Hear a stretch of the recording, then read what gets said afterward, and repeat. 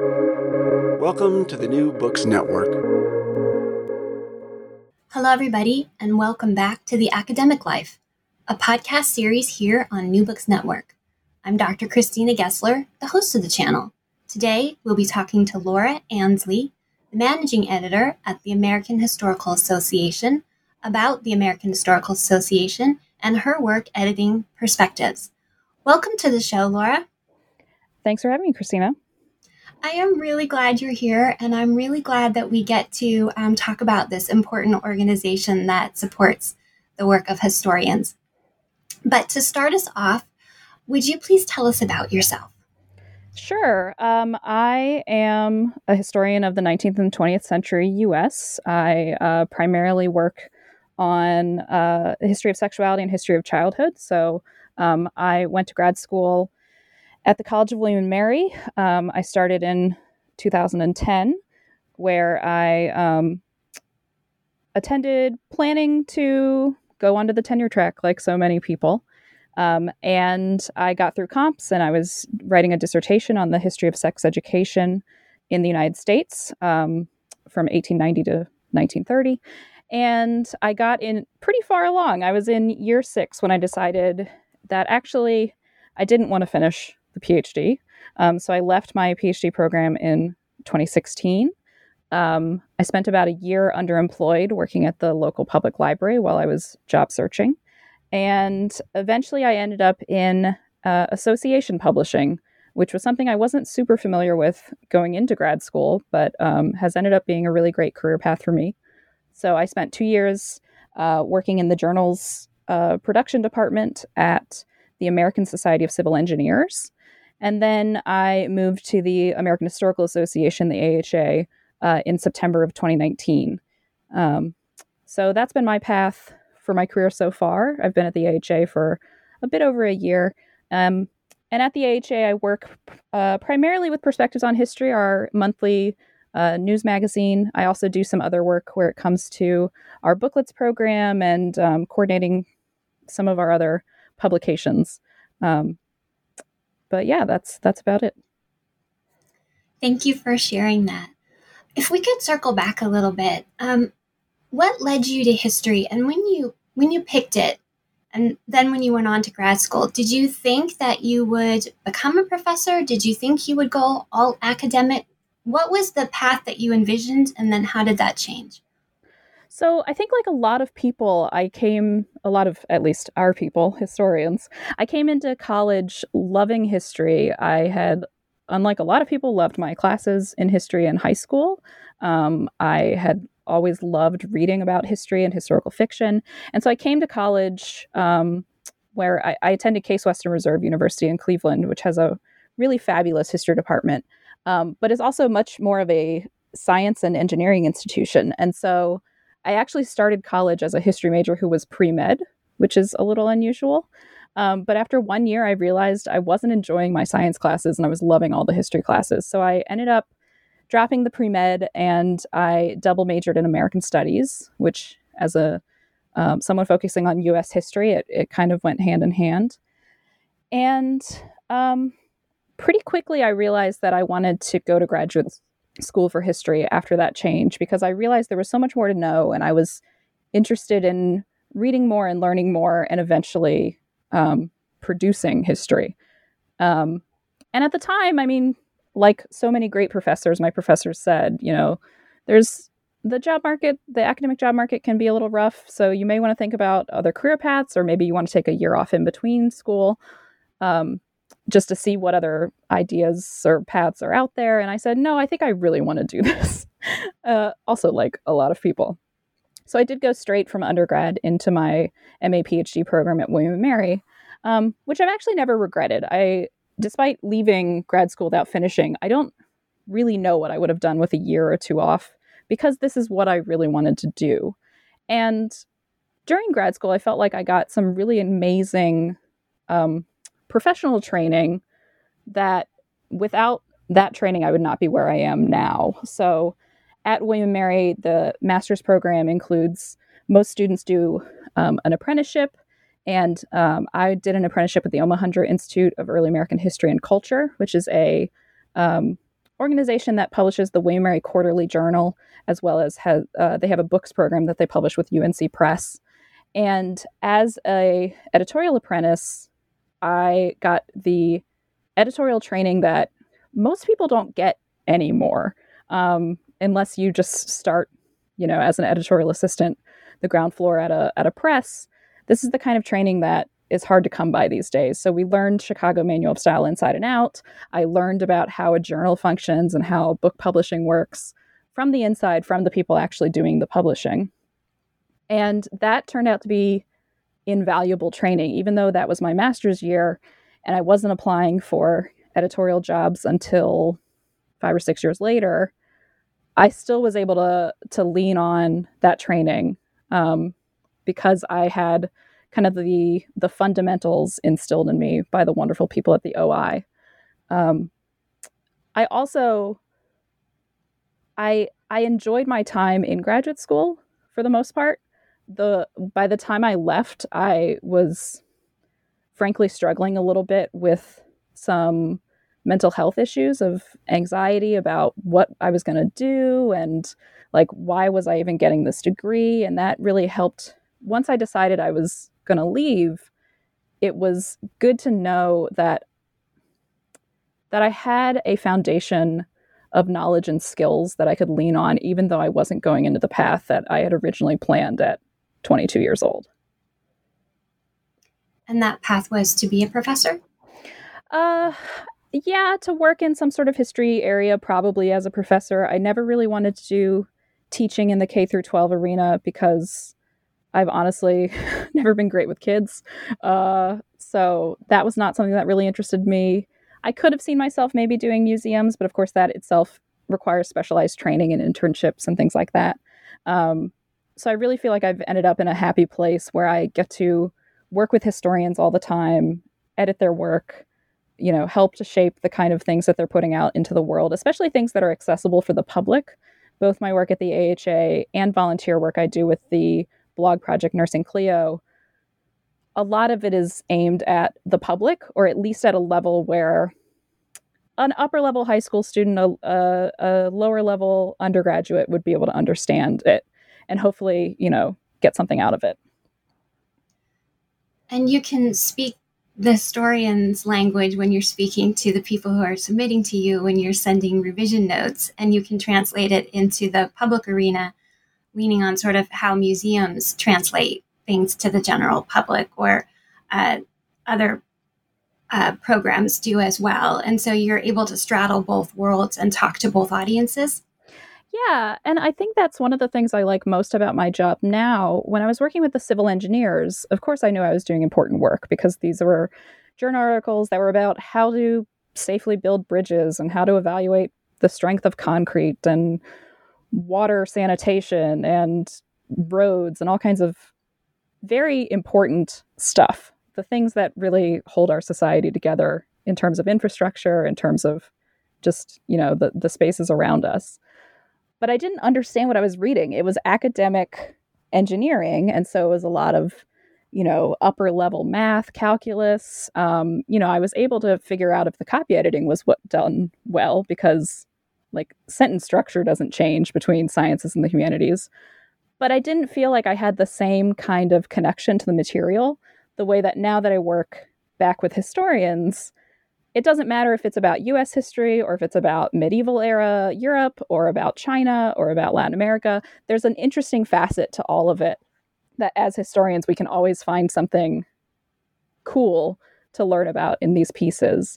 And at the same time, I also get to work a lot with people on their professional issues. We publish a lot of teaching pieces in Perspectives where people are giving first-person accounts about an assignment that they tried or a type of class that they taught, or museums and archivists and other people in historical fields that aren't necessarily teaching in the classroom but are educating in other spaces. And so it's been really rewarding to work with people across the spectrum of historians and what historians do.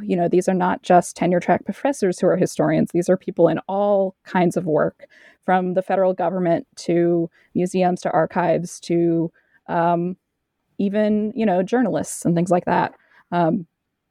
So it's working at the AHA really opens your eyes to all the places that historians work, and how much bigger our community actually is than many of us might assume. So by leaving ABD, you actually opened up a bigger world for yourself. Absolutely, yes. I know so much more now about the places historians work, the kind of history that's out there, the different sectors that people can take these skills and work in, even if they're not working on historical projects. I've learned a lot about the ways that people take what we learn as historians, whether that's at the undergraduate major level or MAs or PhDs. It's really opened up a lot of possibilities that I appreciate getting to see that and getting to see the success that people have in different areas. And especially at a time when it seems like history education and history understanding of the past is more important than ever. We're recording this a week and a half after the Capitol insurrection. It's clear that this is the kind of context and information and understanding that Americans and actually people all over the world need. Yes, Twitter is abuzz with historians saying, "See, we are relevant." Yeah, indeed. So if we can unpack a couple of things, you use the term association publishing. Can you explain for listeners what that means? Sure. So the American Historical Association is a professional association. It's an organization made up of members who pay dues and staffed by people who then provide services and programming for members and non-members alike. So association publishing is the arm of associations like the AHA. You can also think of the OAH or, basically every subfield has their own association, right? Legal history societies, immigration history, political history, diplomatic history.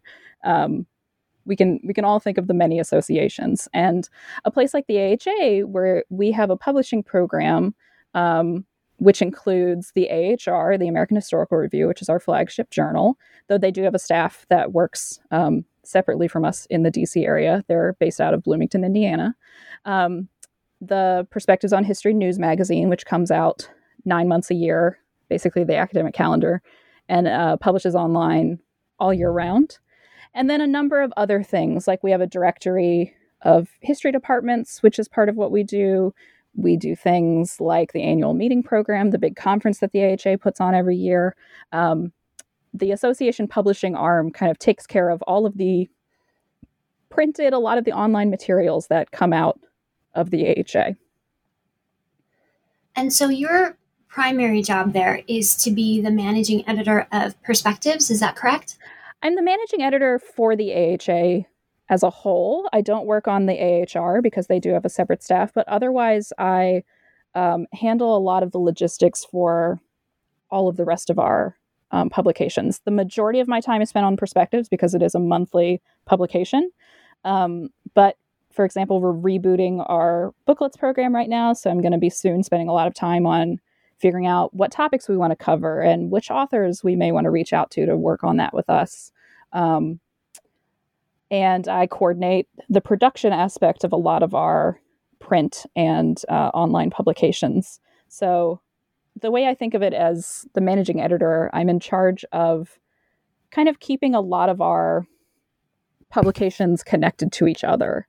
So when that comes to making sure we have a house style that makes sense in terms of, your grammar and your usage and the words we use, when that comes to making sure all of our production timelines are on time, that's a lot of what a managing editor does in this position. It's a lot of different things. Can you take us through a day in the life, or if that's too difficult, what a typical week would be like, with the understanding that we're taping during a pandemic and typical is no longer a idea that any of us try to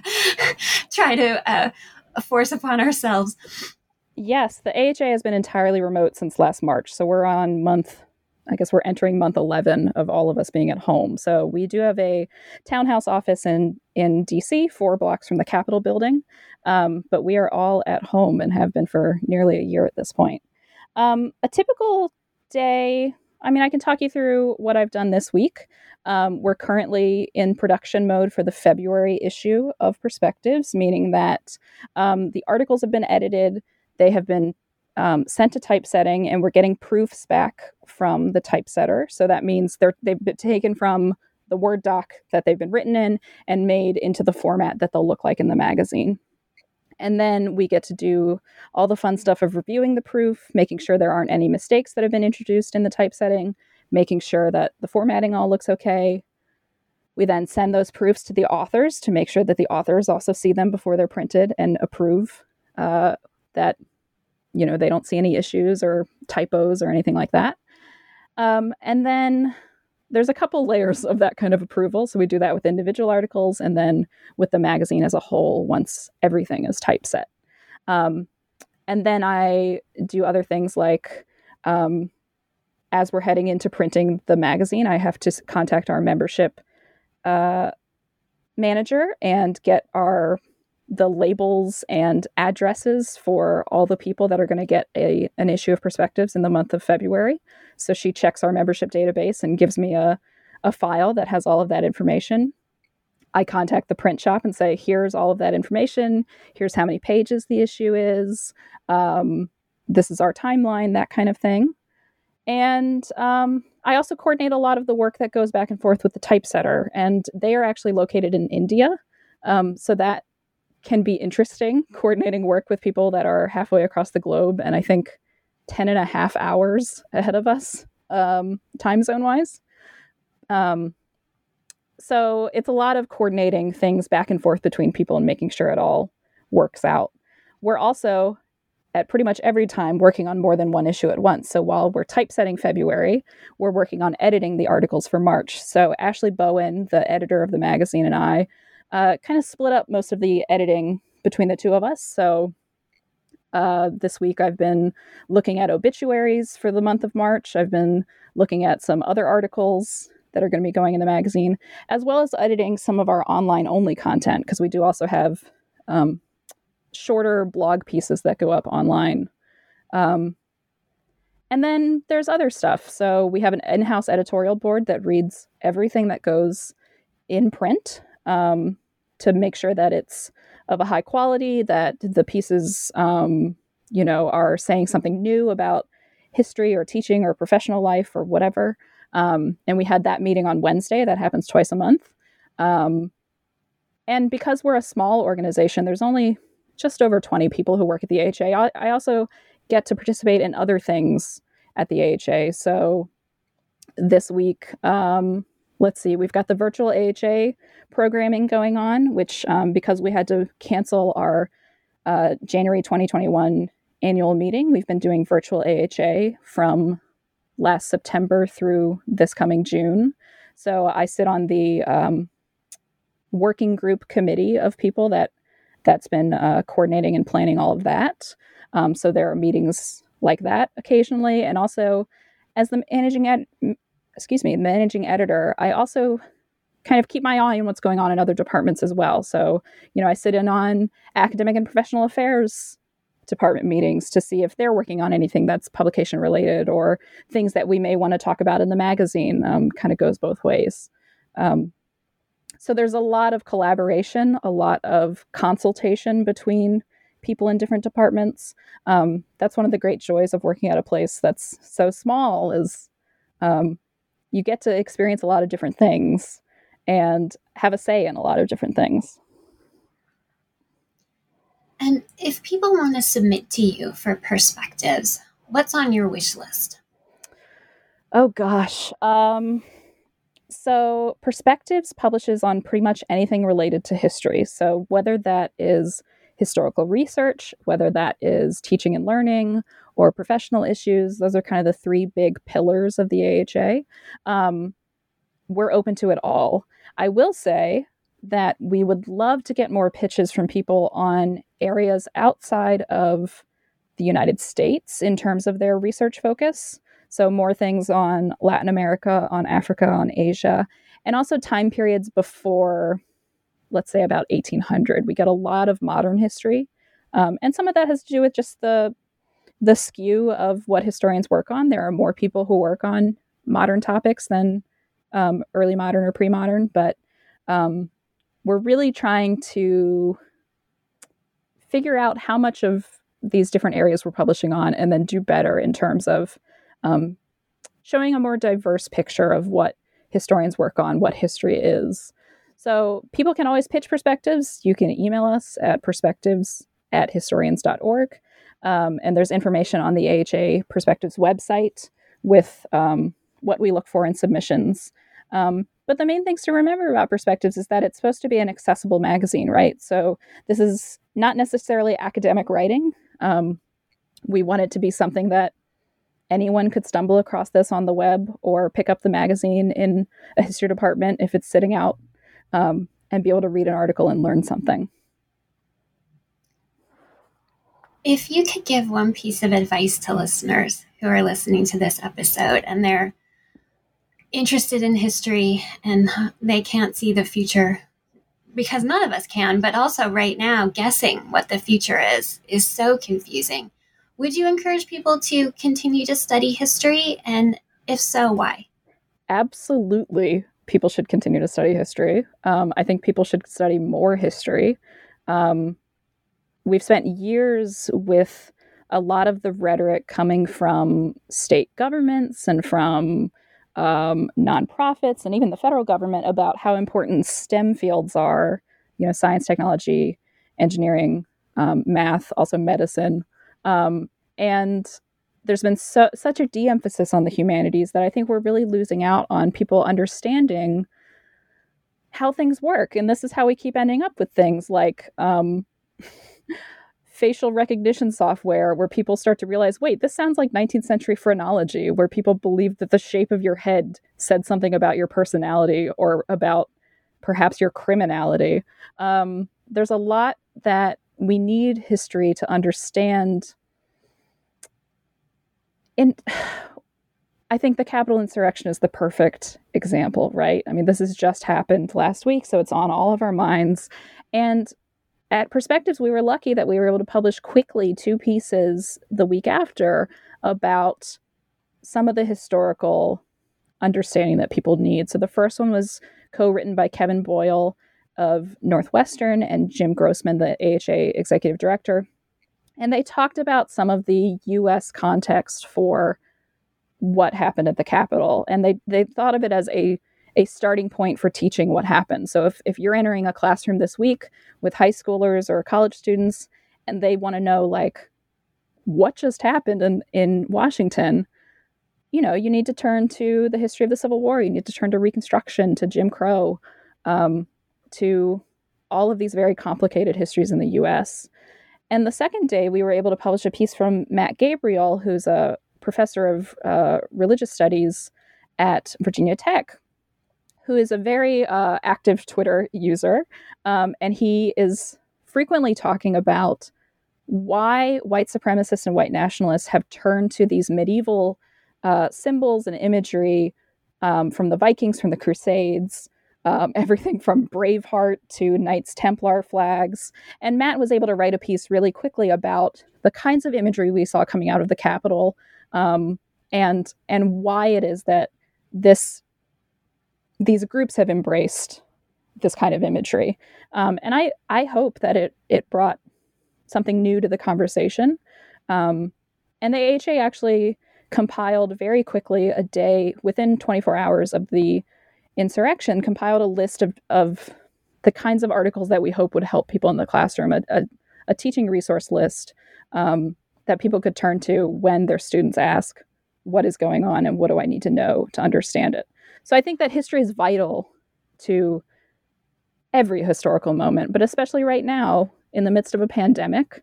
A lot of people have been turning to the 1918 flu, to the Black Death, to various other plague situations in the past. The history of vaccines is obviously important. I mean, I say this as someone who works a lot in the history of medicine, since I am also the managing editor at Nursing Clio, a blog that works on history of gender and medicine. We've been getting pitches for close to a year now about the many different ways that the history of medicine, of health, of gender issues, of racial disparity, help us to understand where we are now, where we're going. I think it's entirely vital. And I don't know that you'll find many historians today who will say, nah, that what we're doing doesn't really matter, because it seems so prevalent and so at the forefront of nearly every day's news stories. I have noticed that previously people made excuses to not ask me questions. And now everybody's like, so, Christina, can you explain this? Yeah. And, I'll always have to give the caveat, well, I'm not a political historian, but, this is how I can explain it, because the phrase I keep hearing over and over the last few weeks is, this is not who we are. And as historians, we're able to say, it is who we are. I think what you're trying to say is it's not who you want us to be. Exactly. And for us to be able to deal with that awareness that's bubbling up in people now, hey, this is not who I want us to be. We need to understand how we got to this moment. Yeah. And even that's the great thing about studying history, is that even though you're not an expert in political history, the skills you get studying any kind of history will help you to understand other kinds, right? So I'm also not a political historian. As I said in the beginning, I studied sex education, which is obviously not relevant to the Capitol, to the pandemic necessarily, though it was a lot about syphilis. So actually, like, disease stuff comes up a lot.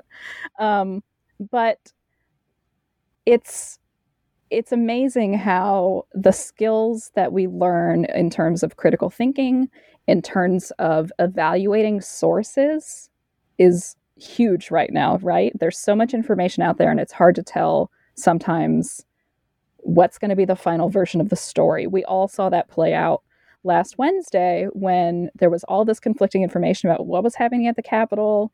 There were reports from inside and photos, and even now we're on, like, it's going to be years, right, until we figure out everything that was going on, because there's going to be classified information. There's going to be things that it's not safe for us to know, right?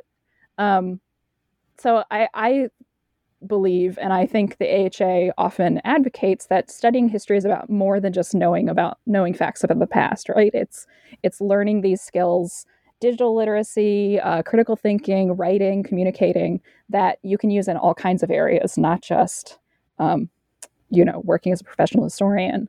And as you said, people turn to historians in this time. There have been so many op-eds written by wonderful historians of the U.S. and other historical backgrounds who are able to say, like, this is what's going on. These are the things from the past that might help us understand it. And it's been amazing to see all of that work come out over the last, historians are always writing op-eds, but it's been especially urgent, I think, over the last year and over the last few weeks, or since the election, really. When you were saying historians have always been writing op-eds, I was thinking about historians have always been writing, but it's usually just like our dad or our aunt who reads it. Yeah. Now people are like sharing it around social media, or they're asking historians they know for references. I've been, texting pretty much everybody on my text list, articles, because I just keep getting all these texts like, did anyone see how could anyone have seen this coming? And I was like, oh, I know the answer to that. And it's funny because you're right. And that, going back to work stuff, that is one of the things I love most, is that the kind of writing that I get to work with historians on is the kind of writing we want your dad or your friend from high school to be able to read and understand, right? This is not a journal article that's 30 pages. This is an article that's 1,500 words. So it's, you're able to sit and read it over your lunch break or whatever.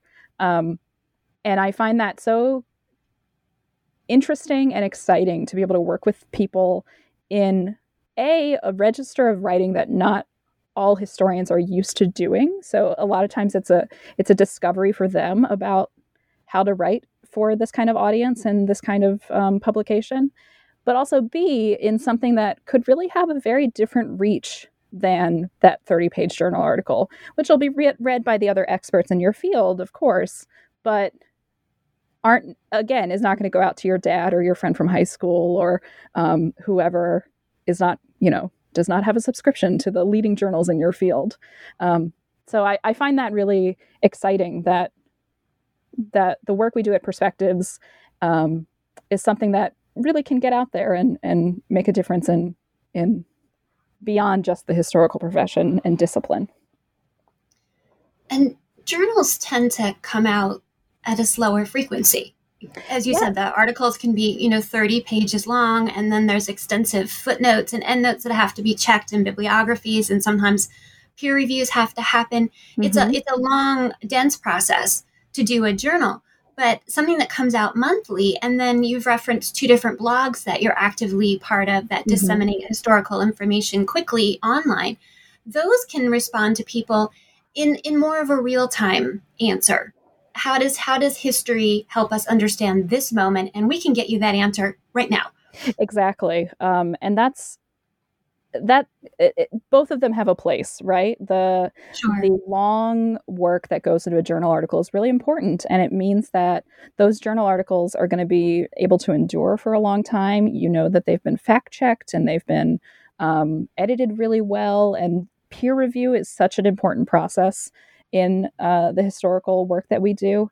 But at the same time, you're right that the kinds of journal articles that we'll talk about, let's say the Capitol or the 2020 election or even the pandemic, it's going to take time for that to get through those processes. So there's a place for all of this kind of communication and writing in the world at large and also within the historical discipline. And so it's really important to me that people recognize the validity of these kinds of different scholarship.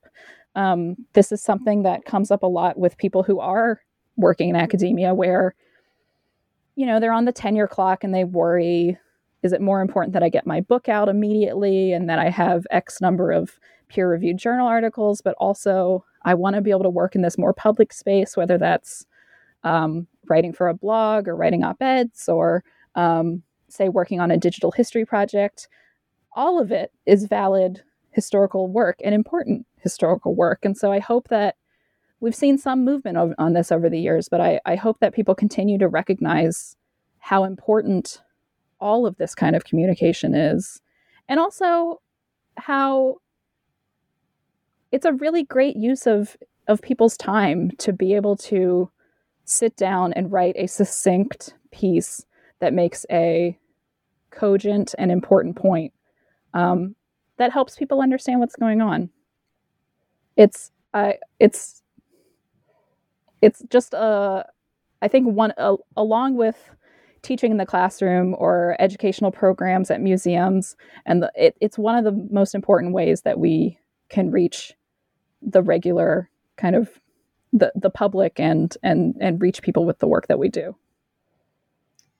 Having multiple kinds of resources to draw on is so important, whether you are what we think of as a professional historian, meaning, a tenured professor, or you're working more in a public arena teaching history. Having multiple kinds of resources to draw on is critically important. Mm-hmm.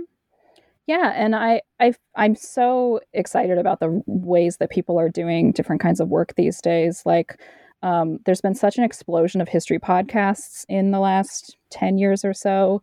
For example, 2 of my friends who I work with at Nursing Clio also work on the Dig, a History podcast program, which puts out like 4-part series on a theme. So right now they're in the midst of an election series, and they just so happen to have recorded a piece on the election of 1876. And they dropped it a few days early because of what happened at the Capitol last week. It's that kind of work that can really get out there and be used in classrooms, be used, as you said, when somebody texts and say, I don't know what's happening, you can send them a podcast link. Like the writing, the podcasting, the digital projects, all of it, I think is so interesting in the directions that people are finding new ways to communicate and to teach about these important topics. And I found out about you in part because of Christopher Katerine's book about leaving academia. And he interviewed a number of people, but you leapt out at me as a fellow historian. And so you've left academia, but not really. I mean, you have a very academic job. But as someone who's not in the professorate, and looking, however, at what is happening right now with higher ed, with funding issues, with accessibility issues, and the future going forward, where do you see, from your unique position, where do you see history is most likely going to be taught and shared going forward? Where are the avenues where you see that there's going to be a lot of life and growth? That is so hard to say. I mean, I, as I said, it's a vital part of I would say anyone's education, of a liberal arts education and curriculum. It's important that people take the stuff as general education or what have you. But it's so hard to say where it's going because it's a tough time in academia. I mean, I am not in academia. I would say that working in a professional association, as I do, is maybe at best academia adjacent. But a lot of my writers are in academia. A lot of the people we work with on things like our annual meeting, obviously, people who present and who serve on committees and things like that are in academia. And it's unpredictable, I would say. But my hope is that people continue to find ways to work in historical fields. I think that the idea of what that means has been broadening for a long time. The AHA has been working on what we call the Career Diversity Initiative for Historians, which is an initiative that looks at the different types of careers that people with graduate degrees in history can have. So I think it's only for the best that we keep broadening the horizons of what history includes, what historians do, who is included as a historian, because that only helps everyone. What do you hope listeners will take away? One, I would say that getting your work out there in different arenas is good and fun and useful. So whether that's writing for a place like Perspectives or a blog like Nursing Clio or working in other arenas, I think that's something to think about doing at any stage of your career, whether you're a graduate student or a tenured faculty member or someone who works in museums as a curator or an education department. Thinking about the ways that you can get your work out there and encounter more people and engage more people is great. The other thing I want people to remember is that you're not stuck in one path, even if that's what you've been planning for a long time. I was 6 years into graduate school. I had been dissertating for 3 years when I decided to leave. And it was not a loss in my life that I do not have the letters PhD after my name. I'm in a career that I love and the kind of work that I love doing now. And I still get to work essentially in my field, right, with historians, just in a different way. One of the things that's been highlighted for all of us during the pandemic is how important community is and finding a community. And what is your advice for listeners going into history for finding community? So community is one of the most important things in my life, actually. The Nursing Clio team that I work with is 16 editors who all work in some sort of field related to gender, health, medicine, something like that. And I've been working with that group since 2016, first as a writer, then as the social media coordinator for the blog, and eventually as an editor, and then now managing editor, which I've been doing for, oh my gosh, almost 4 years. And that group of people became such a they're the first person I talk to about almost nearly anything, right? Like professional problems, personal stuff. Like we have a very active Slack channel where we just go with all kinds of, gripes and advice and whatever else. And so finding your people, whether that's at a conference, whether that's at a publication like I did, and I actually ended up working with Nursing Clio because I met people in person at a conference. I think that's so important. And at the same time, I mean, like, those are some of the closest friends I have, but also finding that kind of professional community where you are comfortable and supported and like what you do and like the people you work with. You don't always agree on everything. There are discussions that people have about which direction things should go and like what you want to do next. But having a professional setting where you feel like you do good work and your work is respected and your expertise is respected, is essential. And I feel like I found that at the AHA. It's a really great community of people who care passionately about history, about education, about the discipline and the people in it. Finally, the last thing I'd say for finding community is social media can actually be okay sometimes.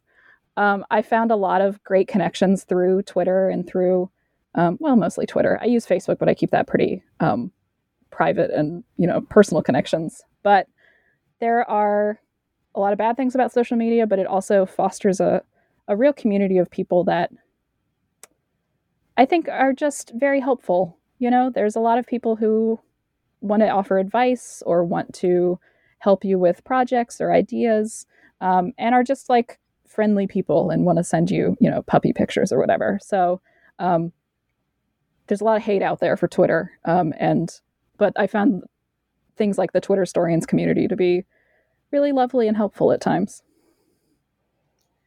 Throughout your story that you've shared today, from when you first got excited about history back in high school and all the way through the steps that you've taken to where you are now, it sounds like you've been able to connect with mentors at really pivotal points. Can you talk a little bit about the importance of having good mentors along the way?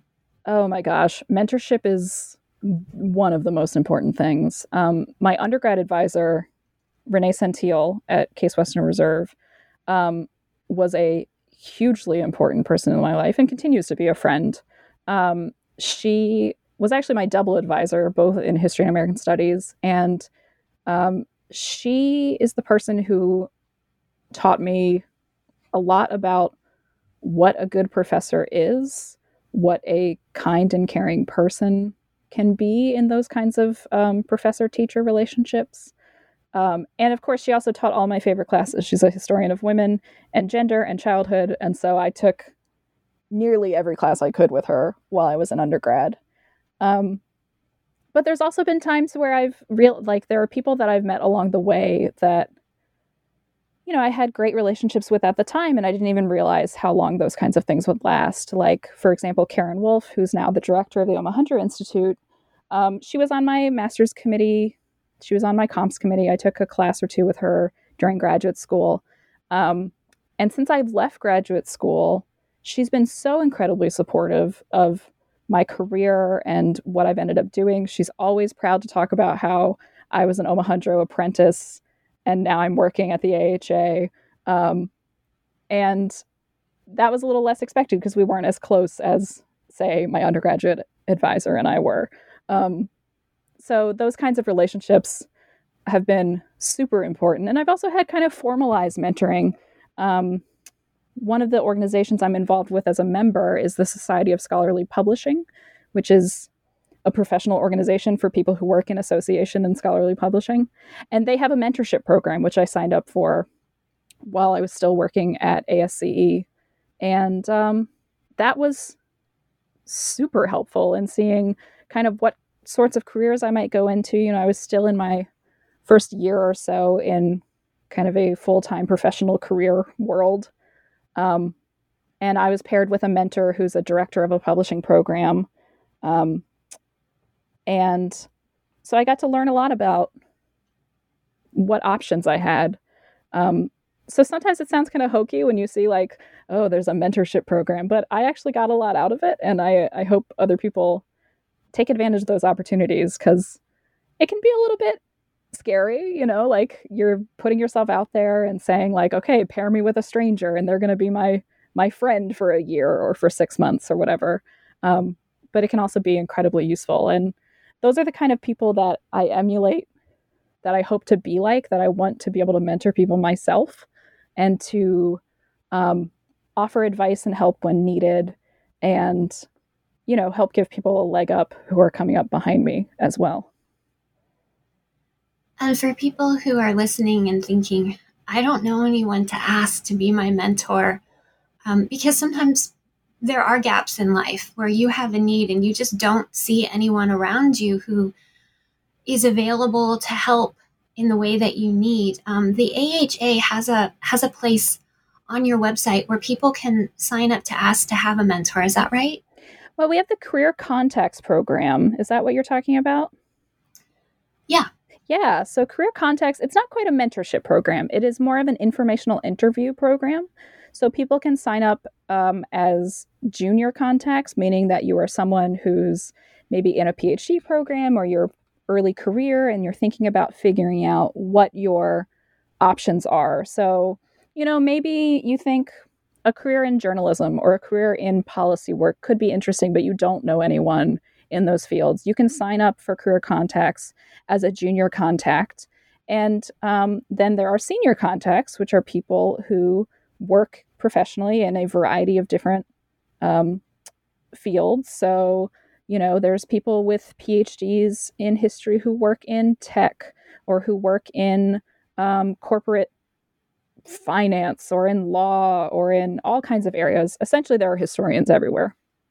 And those folks who have signed up as senior contacts are willing to have to be paired up with a junior contact and have an informational interview where you get the chance to ask them about what they do.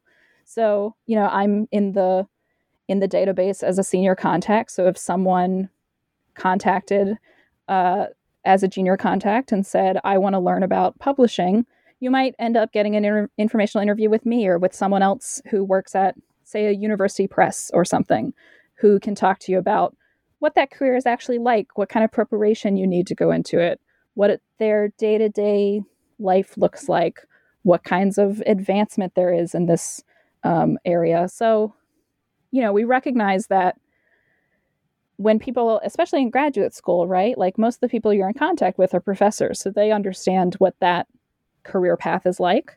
And they may have connections to people outside of academia who they can help you reach out to.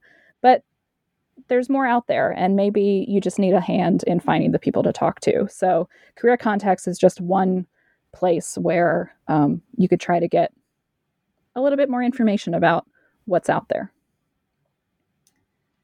So in the few minutes we have left, can you tell us a little bit more about what things you like to read? What's on your to be read stack? Oh my God, I read so much. I read 250 books in 2020. So I am a religious Goodreads user, so I'm able to keep track of everything.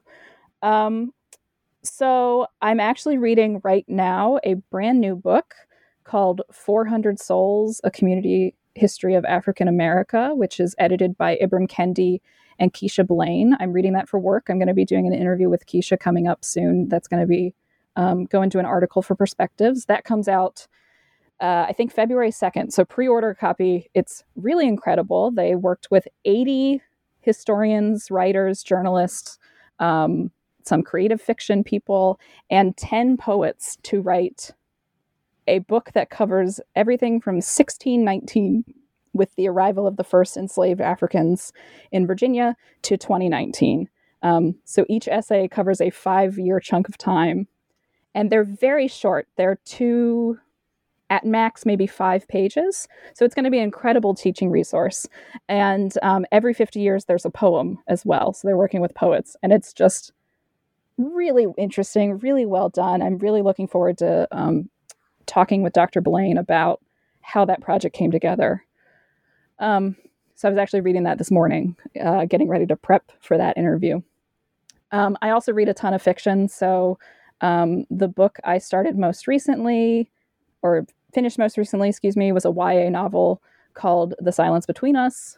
The book I'm picking up this evening is called The Care and Feeding of Ravenous Girls. I think that's the title, which is a book about a woman who's incarcerated and her family figuring out what to do. Sorry, Care and Feeding of Ravenously Hungry Girls by Anissa Gray. And also during COVID, I have read a obscene number of romance novels because they're light and you know exactly what's going to happen in the end. They're predictable.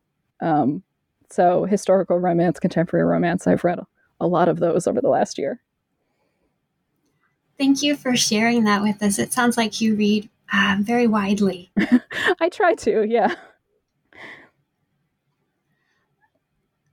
I'm really excited about the 400 Souls book. I'm also waiting for that for hopefully a future podcast. So, that'll be really, yeah. I hope you're able to talk to them because it's such an interesting idea. This they're calling it a community history, and you know I don't even know how you wrangle 90 authors and get them all to turn in their stuff on time and make sure it all fits in one book. So I'm really looking forward to hearing more about it. Yeah, it's fascinating. Everything about the book, the making of the book, the writing of the book, all of it just sounds so fascinating. So now we've given listeners something to add to their to-be-read list, as well as the other book title suggestions that you've made today. Yeah, and check out Perspectives it'll go online in the month of February. It'll print in the month of March, our piece about the book. So hopefully there'll be some insights in there from Dr. Blaine. And there's information on your website about how to get a subscription to Perspectives. And then the blog is on the website at no cost if people can't afford to re-up their membership right now. Yes, exactly. And everything that publishes in print in the magazine goes up on the website. So you're not missing anything other than having a paper copy that you get to sit down and leaf through, which I do find enjoyable, getting to see the print version. But you're not missing anything if you are only reading it online. And can you tell listeners how to find Nursing Cleo? Sure. We're at nursingcleo.org, Cleo, CLIO, like the history stuff. And I hope you do visit that site as well. It's a labor of love for all of us. And we publish usually 3 to 4 essays a week, including a Sunday news roundup of interesting articles from around the internet. And then the final thing I want to draw to listeners' attention is you talked about the annual meeting, and there's information on your website for student funds to help students afford to go to those if they need that assistance. Yeah, so the annual meeting happens every January. It's usually very soon after New Year. And our next meeting is going to be January 2020, the 6th through 9th in New Orleans, which I'm very much looking forward to going to New Orleans, especially in the winter. And we're currently open for submissions to the program. So if you want to present your work, proposals are open right now through mid-February. And yes, there are ways for people to get a little bit of funding help to get there. So you'll just need to check out the annual meeting section of historians.org to find out more information. Thank you so much for being here today, Laura, and unpacking what the American Historical Association can offer us and what your work is as the managing editor. This has been a really wonderful conversation. I'm Dr. Christina Gessler. You've been listening to New Books Network. Please join us again.